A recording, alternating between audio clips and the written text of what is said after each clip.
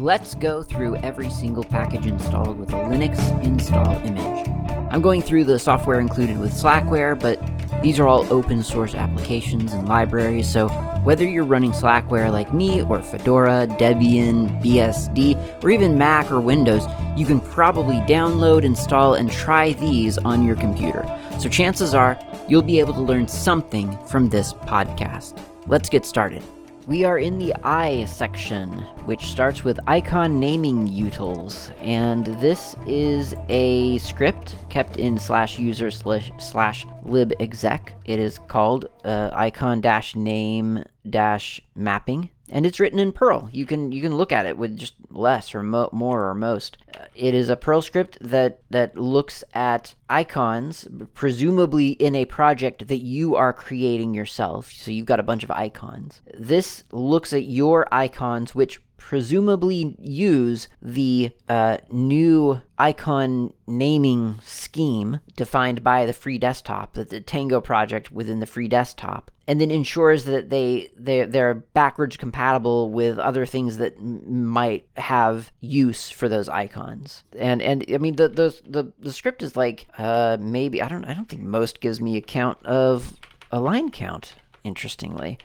Okay, well, wc-l /user/libexec/icon-name-mapping. It is 89 lines of code, a lot of which is like comments and blank lines. So it's really not a very long script. If you don't look at Perl often, you might want to look at this one. You might not understand it, but I think it's good to see Perl. Perl gets such a weirdly bad rap for being ugly or confusing, and then you look at it and you're like, oh, is this Bash? It's like super familiar feeling. Really, really nice. Anyway, that's a Perl script. You can look at what the icon specification is on from tango.freedesktop.org or specifications.freedesktop.org/icon-naming-spec-latest.html. Version 8.9 as of this recording probably isn't going to change a whole lot. I think this was probably created back in like 2007, I think is what it said somewhere. And it basically ensures that icons have a category. Well, they have different categories. There's actions, animations, applications, categories, devices, emblems, emotes, international MIME types, places, and status. So if you look at the icons that are included in your system, you're going to see a lot of these, and these provide sort of kind of a standardized, group of icons that any free desktop compliant system assumes is present. So you'll see things like preferences-desktop-accessibility, preferences-desktop-font, preferences-desktop- keyboard. So all of these are things that you would find in your system settings, in your preferences for how your desktop appears and looks and acts. For instance, when choosing your font. Well, if you're in GNOME, you're looking at the GNOME system settings, or whatever they call it, GNOME settings, I think. But there will be an icon in that control panel because there's an icon called preferences-desktop-font. And on KDE, you're looking at system settings. And again, there's an icon there because there's an icon called preferences-desktop-font, and so on. So if you're creating a theme for a desktop, you would want to account for all of these icon types to ensure that certainly, at least, the basics, the standard stuff in a desktop have icons, have valid icon files being assigned to them. Now, some applications older than when all of this stuff got standardized might be looking for different names, and in that case, this icon naming util will be able to ideally link one of the old names to one of the new names. Next on the list is ICU4C. This is a Unicode utility script that provides, what does it provide? Something like regex and collation and formatting. It's a set of C and C++ and Java libraries that help Unicode be processed by C, C++, and Java. Now, you might ask, why this is necessary? Well, the world is still transitioning into Unicode. You still see things that haven't transferred to Unicode yet, amazingly. But generally, we're supposedly all using Unicode now, everywhere, right? Sure. And then you have to ask, well, what's Unicode? And the Unicode, if you go to unicode.org, this is one of the best little snippets of documentation I've ever seen. It's almost poetry. I mean, really, the person who wrote this ought to be proud. I mean, it's a gift to the world. So what is Unicode? Unicode provides a unique number for every character, no matter what the platform, no matter what the program, no matter what the language. Fundamentally, computers just deal with numbers. They store letters and other characters by assigning a number for each one. Before Unicode was invented, there were hundreds of different systems called character encodings for assigning these numbers. These early character encodings were limited and could not contain enough characters to cover all the world's languages. Even for a single language like English, no single encoding was adequate for all the letters, punctuation, and technical symbols in common use. Early character encodings also conflicted with one another. That is, two encodings could use the same number for two different characters, or use different numbers for the same character. Any given computer, especially servers, would need to support many different encodings. However, when data is passed through different computers or between different encodings, that data runs the risk of corruption. So, and that's it. That this is Klaatu again. That was the quote from the unicode.org page. I think it's the just such a beautifully clear explanation of what Unicode is. It's brilliant. So ICU4C is again for C and C++ and Java. They're libraries, and they provide things like converting text data to and from Unicode and nearly any other character set or encoding. ICU's conversion tables are based on character set data collected by IBM over the course of many decades and is the most complete available anywhere. Collation compares strings according to the conventions and standards of a particular language, region, or country. ICU's collation is based on the Unicode collation algorithm, plus locale-specific comparison rules from the common locale data repository, a comprehensive source for this type of data.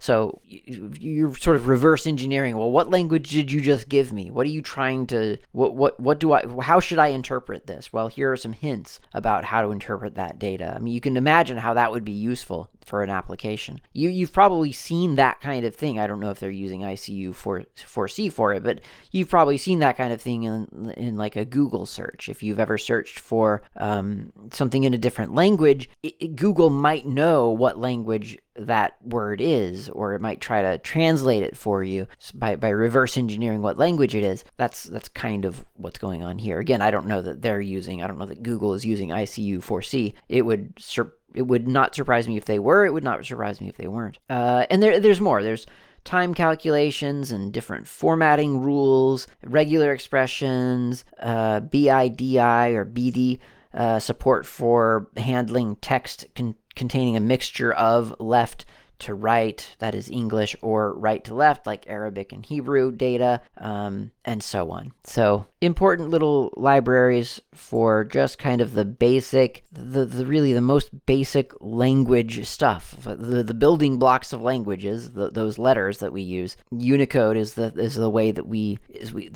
get them on computers, and it's the way that we can support so many different languages. ID3lib is the next one in this list, and ID3 is a metadata format. You know how much I love metadata. ID3, I would have to argue, is some of the most well integrated metadata of all the metadatas. And your experience might be different than mine, and I shouldn't even just say ID3. I mean, ID3 is definitely it's way up there. But in general, I would say that a lot of multimedia applications, not all of them, but a lot of them, are really, really good about reading metadata and integrating it into their display. I mean, sometimes arguably too good. That's the double-edged sword, one of the double edges. There are a couple of double edges. But one of the double edges of ID3 or metadata in general is that sometimes, the data that you don't see becomes the data that you see. And you're thinking, where did this thing come from? I just gave it a file called foo, and it's telling me that the title is bar. Well, that's because the file, the inode itself is, or the thing at that inode is called foo.mp3 or ogg, whatever. But the metadata says that the human readable, like human friendly title is bar. So it can be a little bit disorienting, especially if you've just dragged foo.mp3 into your mp3 music player and it's not in the F section for foo. It's nowhere to be found. It's in the B section for bar. So sometimes it's, yeah, a little bit too good, I guess. But as long as you kind of know what you're getting into and you understand that metadata exists and you have tools that let you see that metadata, then it kind of works. It's kind of nice. Now, I have to say, on my previous platform, which was Mac OS a long time ago, like over a decade ago, that used to be my daily driver. And I don't remember there ever being any good tools for metadata, even ID3 or whatever. And a lot of times you would just drag your song or whatever into, well, if you dragged it into what was popular then, which was like iTunes, forget it. You'll never see that thing again. Just forget about it. Not only did it steal the file away from you and stuff it into a secret hidden iTunes music library that you could never get to, but it would also, or maybe you could get to it, but again, it was just so, like, if that metadata didn't match what you had named the file, then it was sorted away somewhere. And sure, if you knew that the file was Western Pennsylvania, the band Western Pennsylvania, great band, by the way, then you could go in and look, okay, well, it must be in the W section, and here it is, and yep, there's Western Pennsylvania. Okay, got it. But if it's various, it's just one of the various artists on this collection, then forget about it. You'll never find it. Is it under the artist name? Is it under various? Do you even know the artist name? It's gone. It's gone forever. Not really. I'm using hyperbole. You could find it, but I'm just saying it could get very confusing. And I don't remember there ever being sort of like this really easy, obvious way to just look at the file and see what it says about itself, which, I mean, that's the crippling double edge of metadata, when you can't get to it and it's not present enough for you to even think about, to even try to get to it. It's horrible. Now on Linux, all I do is I go to a folder. I have to go to a music folder now. I have music. I listen to lots of music. Here's my music. So you go to a folder. Here's a folder of, perfect. Here are some actual MP3s, which I don't actually have that many like actual MP3s. It's mostly OGG, some M4As, just kind of whatever you get, right? So here's an MP3 by 7 seconds. Copy it to my little temporary folder. I'm going to rename it real quick to just foo. Why not? So here's a foo.mp3. Don't have any idea what it is. It's just called foo.mp3. I just got it somehow. It's appeared on my computer. Well, all I do on Linux is I right click on it, I click open with, and I can open it with either KID3 -Qt or EasyTag, and probably other applications that I'm not even thinking of, but those are the two that happen to be on my system. And it just opens it up, not as a music file, but as a data file, and it shows me, here's the file name, there's the title of the song, Skin, Brains, and Guts, artist 7 seconds, album artist 7 seconds, album alt.music.hardcore, year 1995, track 01, and so on. So there's all the data. There's all the metadata. Now I can change it, or I could click a button somewhere that says update the file name to match the metadata. I don't remember where that button is off the top of my head. I'm not going to sit here and look for it. But it's that easy on Linux. It's really, really nice. There are modern tools that make that metadata attainable. And it's not for lack of technology. I mean, it wasn't that my former operating system couldn't do that for me. And that's, I guess, what made me so angry about it then. And then 10 years later, still makes me angry about it, is that it just won't. It just chose not to. It made the decision for me as the user that I didn't need to know that metadata existed. I didn't need to understand where it came from or where it was stored or how it was stored. It's a magic system for good or for bad. And that's all. Like there was no opportunity for me to understand further how that all worked. Now on Linux, again, because the tendency is towards full disclosure, you don't get that kind of weird decision being made for you, thank goodness. So on Linux, I've copied it to my demo directory. So I'm just going to do a, let's see, what could I do? I could do hex dump dash capital C, I think, or dash dash canonical. Is that right? I'm making things up. And then I'll just do foo.mp3, and then I'm going to pipe that to most so I don't lose it off screen. Yeah, okay, cool. So now I've got at the top, I've got a hex dump here. And I've gone over this in previous episodes, but these are the data packets, essentially, within that file. So over on the right-hand column, there's the sort of the human readable sometimes translation of those data packets. And it depends on what kind of data it is. I mean, it still may not be readable by you, but a lot of them, I mean, it's giving you at least some kind of translation, but parts of these packets are readable, and specifically the ID3 tags are totally readable. Like they're stored in plain text at a certain point within the file, because there's the assumption that the music player knows that when it encounters this kind of file, the first X number of bytes will contain the ID3 tag. Or maybe it's, I don't know, maybe there's a delimiter of, hey, this is when the ID3 tag is over. I'm not sure how it works. I haven't looked at the specification. You could look at the specification of the ID3 format and find out exactly how it delimits, or how it's decided, okay, ID3 tags are over. I mean, I know that you can put images in ID3 tags, so I'm assuming that it's got to be either a lot of potential space, or there's got to be some kind of like flag that says, okay, I'm done now.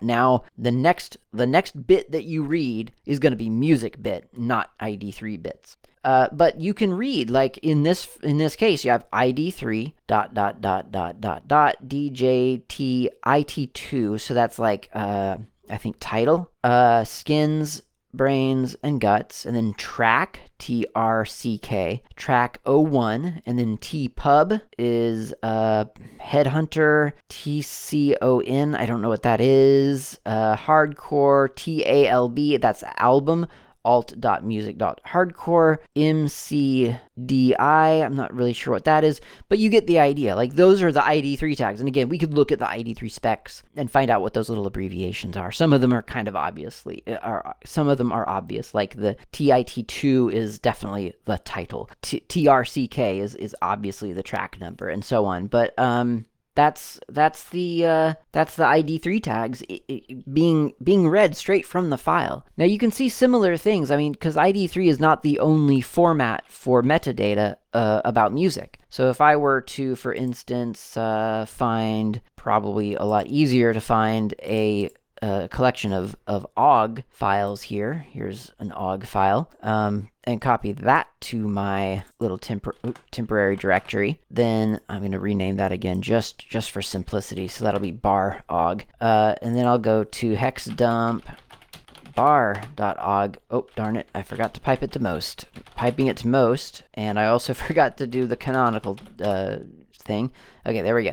So we got ogg vorbis, ogg s, vorbis4, zif.org, libvorbis, and then finally reducing environment, album equals, quiet places, title equals, polyhydmina, featuring Isabella Guiler, artist, Andreas Vollenweider, album artist, Andreas Vollenweider, track number 2, disc number 1, track total 10, and so on. So you see all of the tags here for this OGG file, similar to ID3. It's not ID3 tags. ID3 tags are, I think, specific to MP3. I don't think they're used for M4A or anything like that. I think they're specific to MP3. I could be mistaken about that, but I think so. But I mean, other formats, in other words, have other ways of denoting their metadata. Of delivering their metadata. And you can see it with hexdump -- canonical path to the file that you want to view. You don't have to, I'm copying it to my demo directory just to make sure I'm not doing anything stupid. But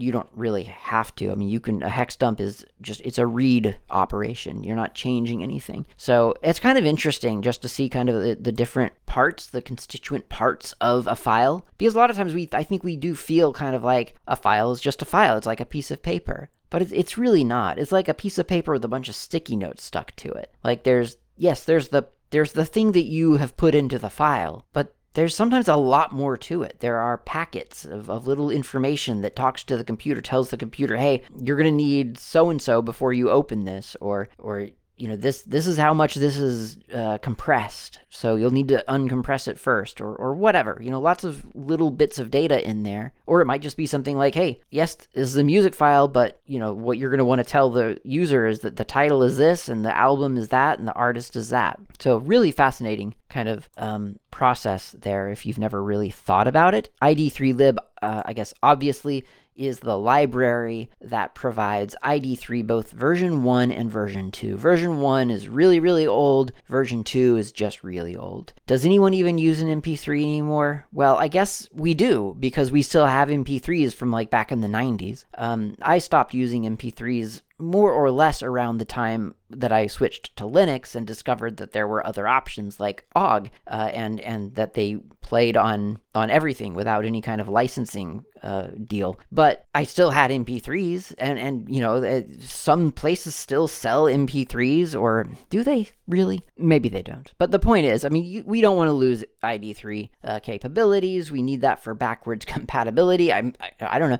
Maybe that's the theme of this episode, at least the first half of this episode. Backward compatibility. Icon naming schemes and Unicode. I mean, that's not really backward compatibility, but it's forward compatibility. And then ID3. We gotta keep our metadata lively, because we do want to see what our songs are named when we play them in our various media players. But I think what we all really want right now, I mean, if we're being honest, is a cup of coffee. I mean, I want a cup of coffee. I'm sure you must want a cup of coffee by now. It's been 20 minutes. Let's go get some coffee. We'll come back. We'll talk about ImageMagick.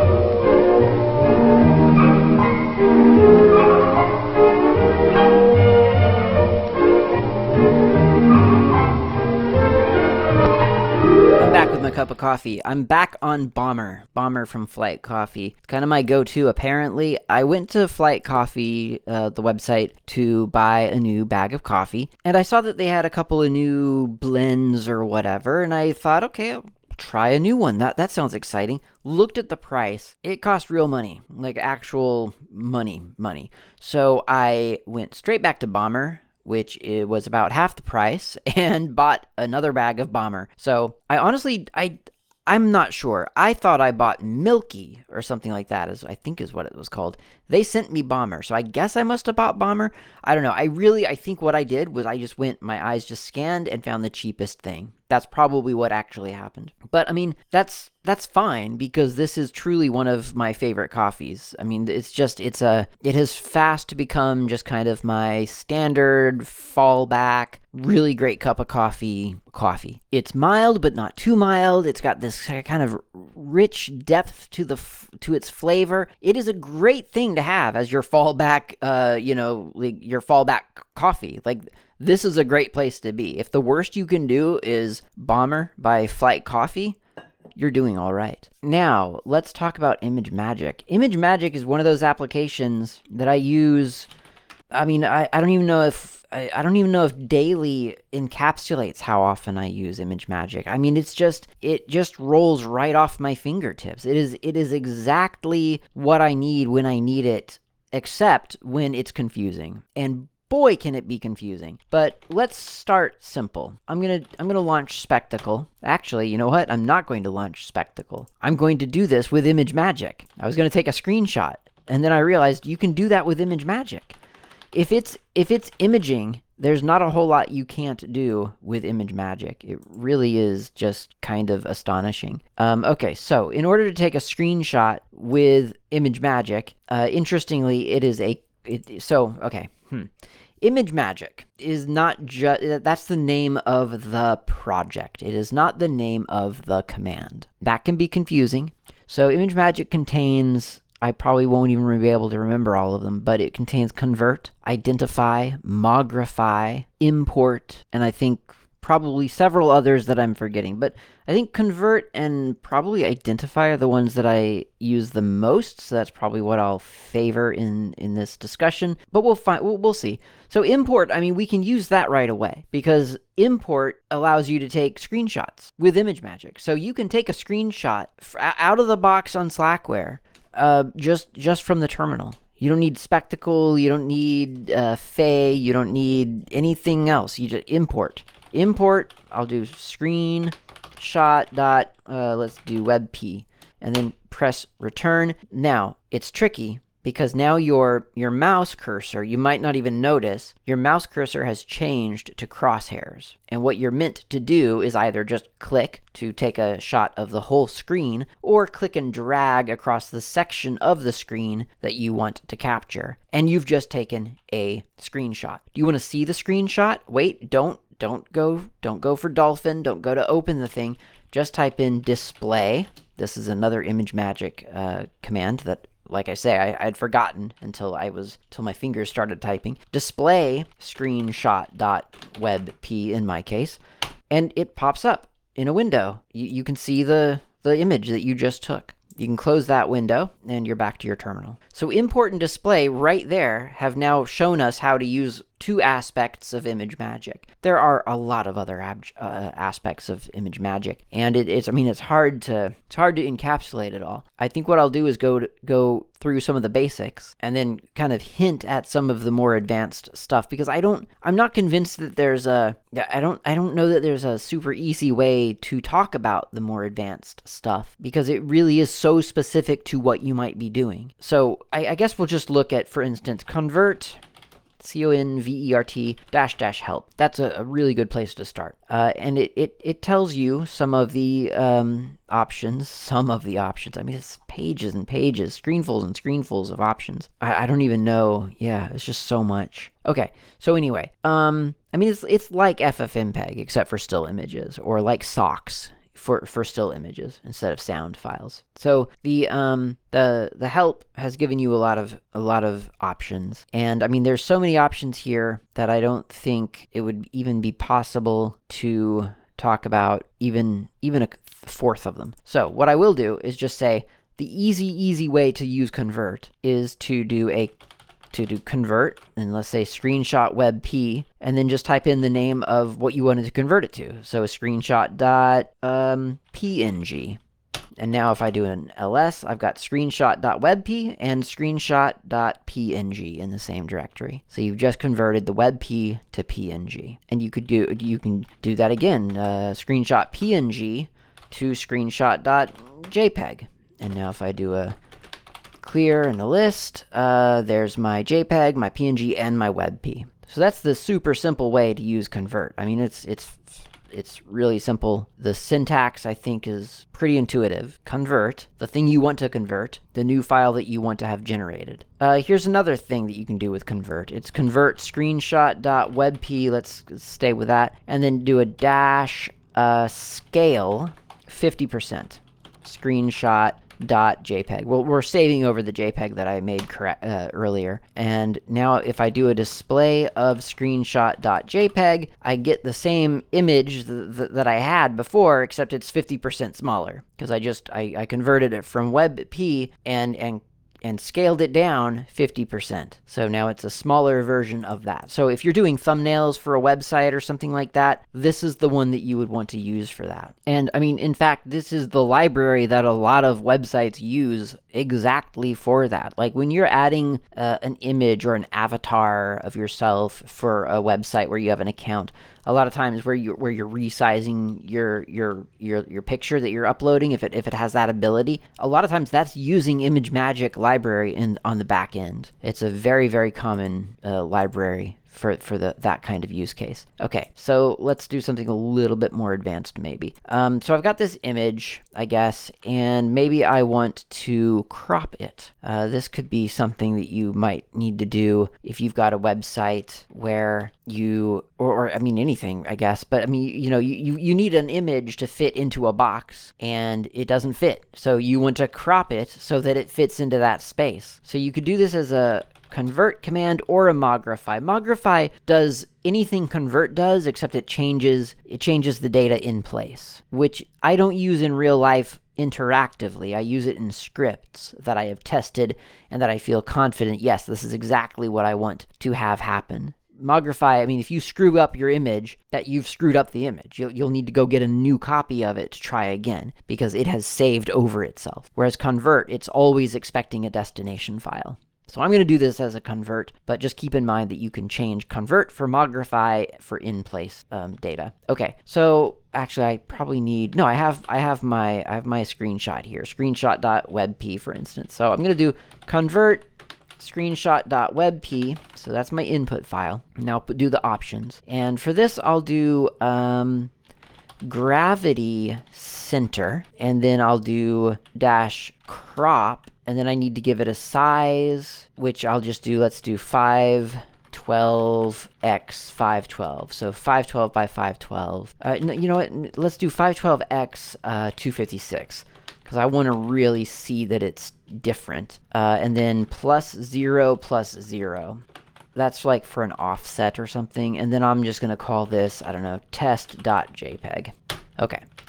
So now if I do a display of test.jpg, yes, okay, that has worked. So what that has done, it has cropped down this image, which was originally, how big was this image anyway? That's another imagemagick command. Identify screenshot.webp tells me that it's 1295 by 833, and that's what it is. Okay, so that's the size of this WebP image. I have cropped it down to a 512 by 256 image, where the point of origin, where I'm counting out, is the center of the current center of that image is the new center of my new image. So you could crop from another location. I generally find it best and easiest to just crop from the center, because usually photographs or even drawings, they favor the center because that's where the human eye falls.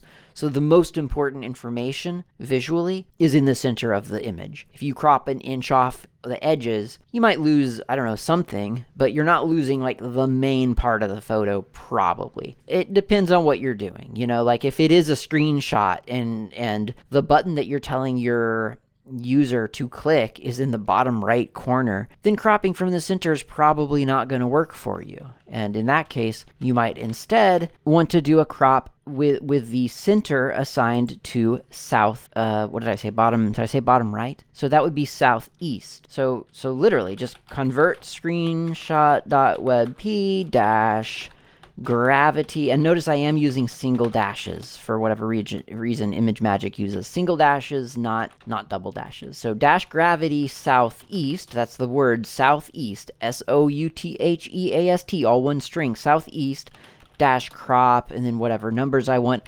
I'm going to try really quick. I'm going to see if I can do it without the offset +0 +0. I'm not sure that I can. I can. Cool. Okay. So convert screenshot.webp gravity southeast crop 512 by 256 test.jpg.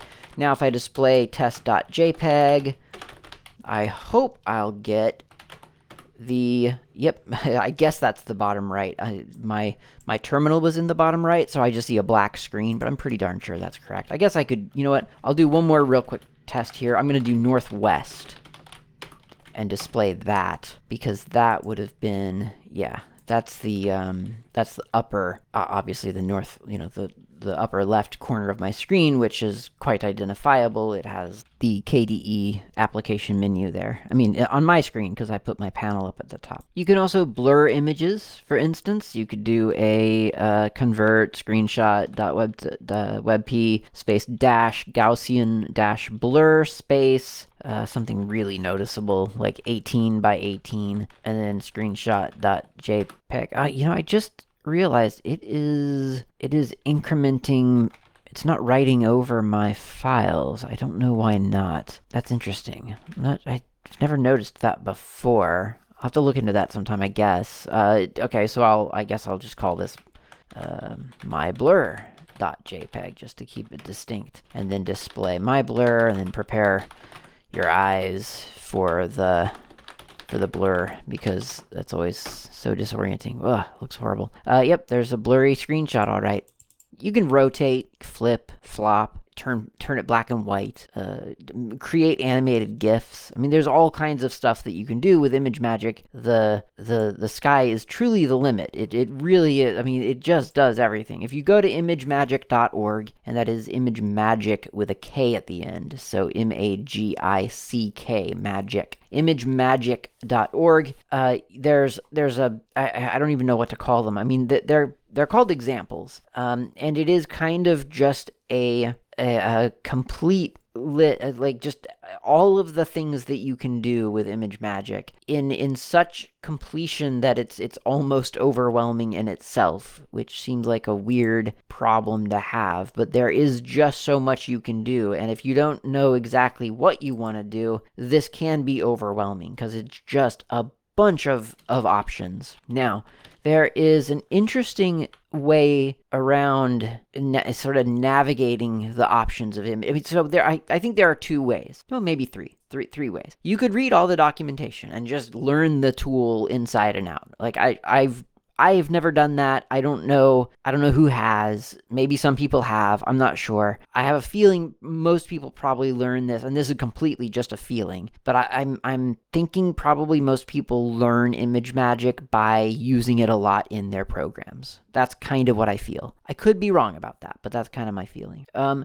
you could do that. You could just work with it a lot. Another way, I think, would be to browse the examples on imagemagick.org and just kind of get a feel for what it can do, and then narrow down what you need to do to the picture that you have that you want to change. Or you could do the reverse of that, which is have a picture that you want to change, come up with a list of all the things that you need to do to get to the place where you want to be. Like, yeah, I like this picture, but I want to crop it here and there with the gravity point being, just left of center. And then I want to flip it and turn it black and white, and then rotate a little bit so it looks like an old photograph, and give it a border. All of that stuff you can do with ImageMagick. You just have to do those things and figure out which of those things have to be done, sort of step by step, and what might require a temporary file so that you can have kind of like, okay, here's that image, and now I'll take that image and convert that, or, like, it's all possible. You just have to kind of think it out. And then you could go to the example page on imagemagick.org and look up each of those different sort of functions, as it were, and figure out how to do it from there. It takes a while, obviously. I mean, it's a learning process,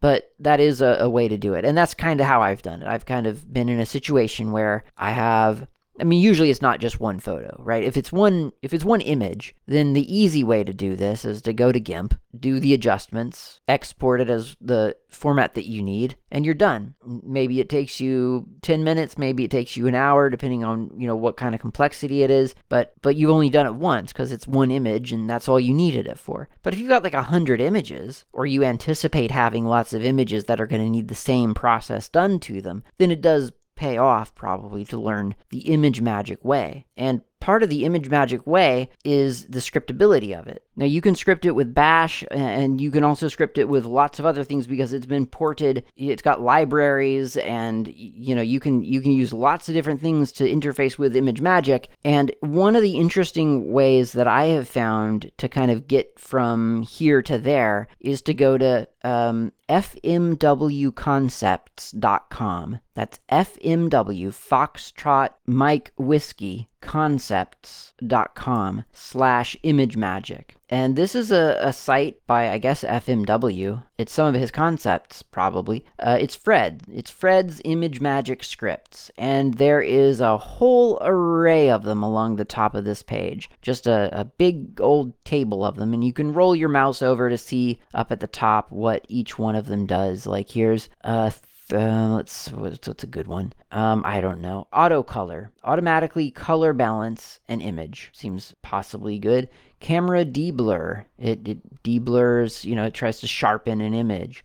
Coloration makes the color channels turn an image into a grayscale image and then tints it. So you could get like a sepia tone. So there are a bunch of scripts here, and some of them do. I mean, some of them are quite complex with lots of different options, so there's a little bit of a learning curve to them, but they're $0 to download. They're not actually licensed. I don't think they're licensed at all. He says that they are available, quote, free of charge for non-commercial, non-profit use only. So I don't know how, if Fred checks in on you to make sure that you're not selling anything that you've like affected with his scripts, or how he controls that, but that's his desire, that you do not use these scripts for commercial use. And again, I don't know what that means, but that is his desire. So there you go. And there's a lot of them here. Like there's color boosts and de-fisheye and unrotate,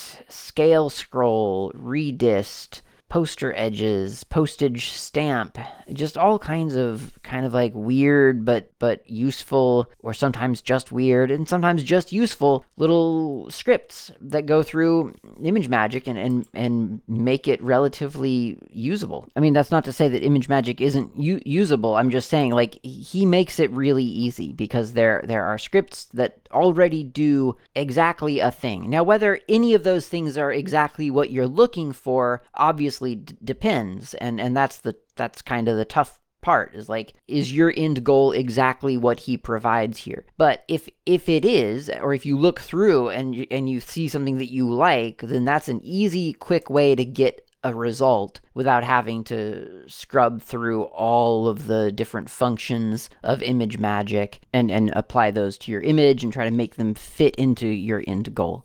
It's one way. It's a way to get to a place quickly, potentially, if the place that it gets to and the place where you are going happen to be the same place. And there are some really fancy effects on there. There are some really nice things. And sometimes if you're just looking to make a photograph look a little bit cooler, a little bit less digital, you want to add some film grain, maybe try the film grain filter, just kind of try it out, see what happens. So that's a great little resource to know about. I don't feel like it's widely known. I forget how I stumbled upon it, but it's a really great little site, fmwconcepts.com. Check that out. And ImageMagick in general, I mean, it's an amazing application. It really is. I use it all the time. It's really, really good for those repetitious image processing things, which itself can be tricky because a lot of times you think, oh, I have images, I need to do exactly the same thing to 100 of them.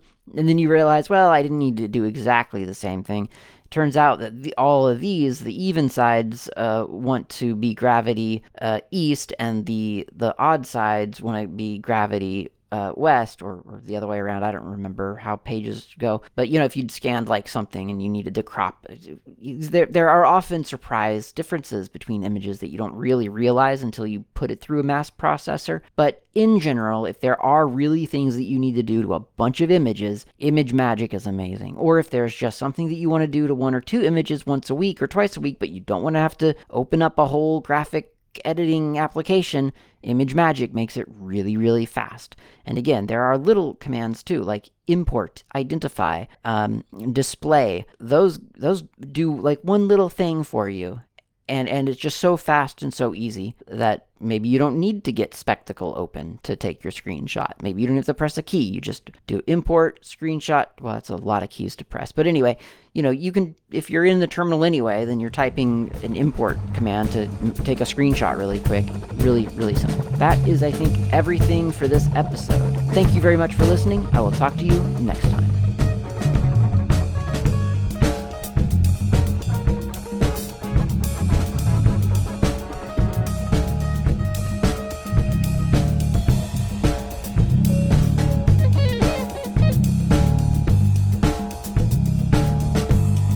Thanks for listening. My name's Klaatu. You can reach me anytime over email with feedback or comments, tips, or just to say hi. My email address is klaatu@slackermedia.info. You can also reach me on the Mastodon network, not Klaatu, at mastodon.fm. XYZ. The show's intro and outro music is by Fat Chance Lester. You can find their music on bandcamp.com or on GNUWorldOrder.info. In the archive, you'll find a music directory containing the album from which this music has been extracted. Until next time, thanks for listening, and keep the source open.